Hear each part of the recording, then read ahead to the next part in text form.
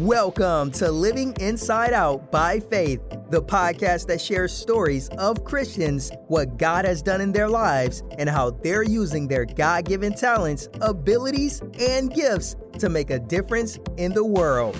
Here is your host, Sherelle Wallace. Let's get started.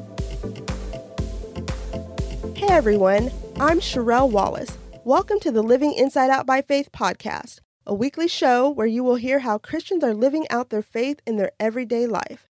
Living inside out is what happens when what God has done in your life begins to manifest and touch the world. It's about letting Jesus, who lives on the inside, be seen on the outside. In this podcast, Christians will be sharing how Jesus has worked in their life, what they have learned about God and themselves, and how they are now using their God-given talents, abilities, and gifts to make a difference in the world. Here's a sneak preview. Sitting in my room and I just cried out to God and I said, if you are real, I need you right now.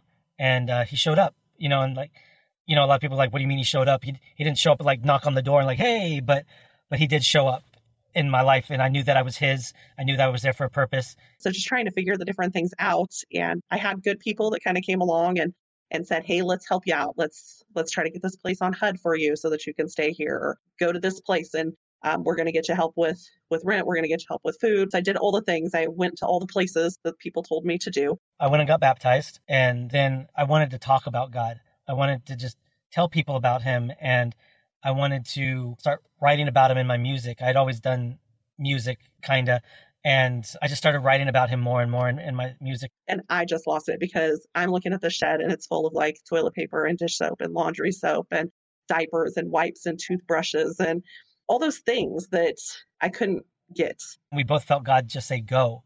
And when God says go, you go. And so we sold everything and we hit the road.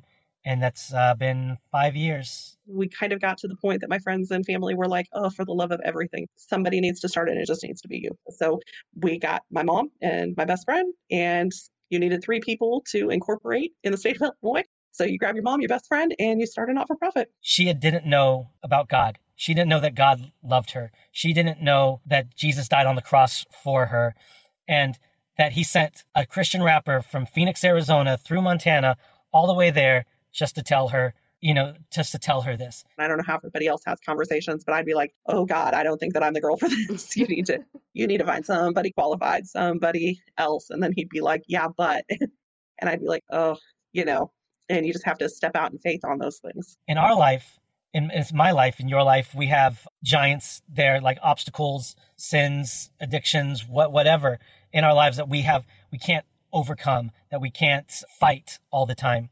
But it's because of Christ, because of his power, I can kill those giants. It seemed so big and everything. And that was just a couple of years ago. And we were running this thing out of my house, and now we're in a 5,000 square foot warehouse. So it's crazy. You don't know what the full version is. You can think, oh, I know how we're going to do this. But then God comes in and he was like, no, you were thinking way too small.